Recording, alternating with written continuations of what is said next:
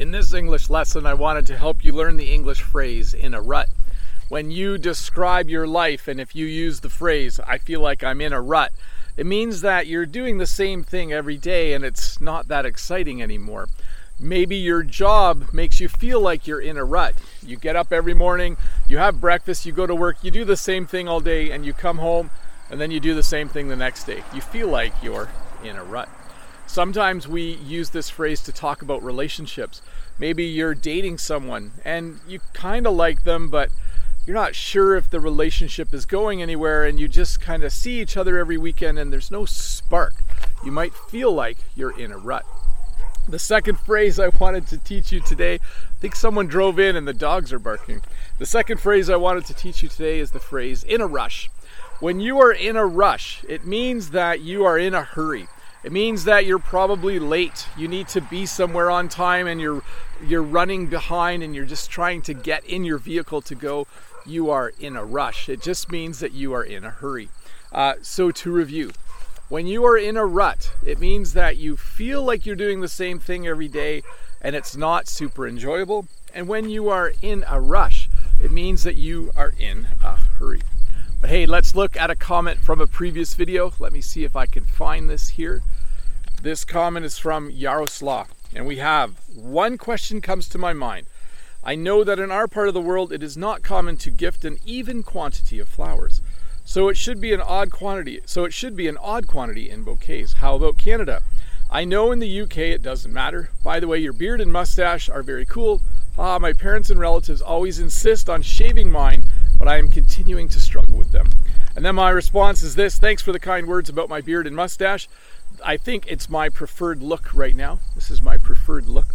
The most common amount of a single flower to buy is usually a dozen here, like a dozen roses. Although when we make mixed bouquets with all different flowers in them, we usually make them with an odd number because it just looks better. Isn't that interesting? When you make bouquets, if you put an even number, like if you put 8 or 10 flowers in, it doesn't look as good as it would if you put, sorry, I'm trying to walk through the sunflowers here. It doesn't look as good as it would is if you put 9 or 11 in. I'm trying not to step on the flowers while I walk out here.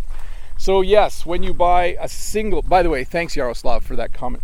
When you buy a single kind of flower, usually you will buy a dozen zinnias, for instance, or a dozen sunflowers. Sometimes people will buy half a dozen.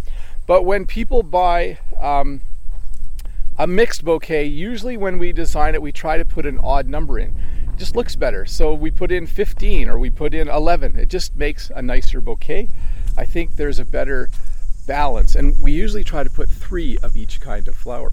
Anyways, enough about flowers, but you can see I'm out in another part of our flower farm. Everything is just blooming and growing like crazy here, and it's been a really, really nice year so far, and we are quite happy about that.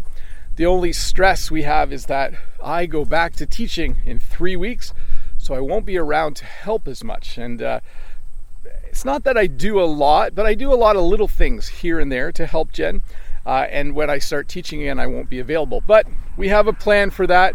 Sometimes Jen will hire someone to help her. She has a friend that sometimes comes out. Let me check my time here. Oh, I'm almost done. So that will help out. But yeah, it feels like back to school season. Anyways, thanks for watching. See you in a couple days with another short English lesson. Bye. Hi, Bob the Canadian here. Thank you for listening to this English podcast lesson. If you would like to support me in the work that I do as an online English teacher, please visit patreon.com/BobTheCanadian.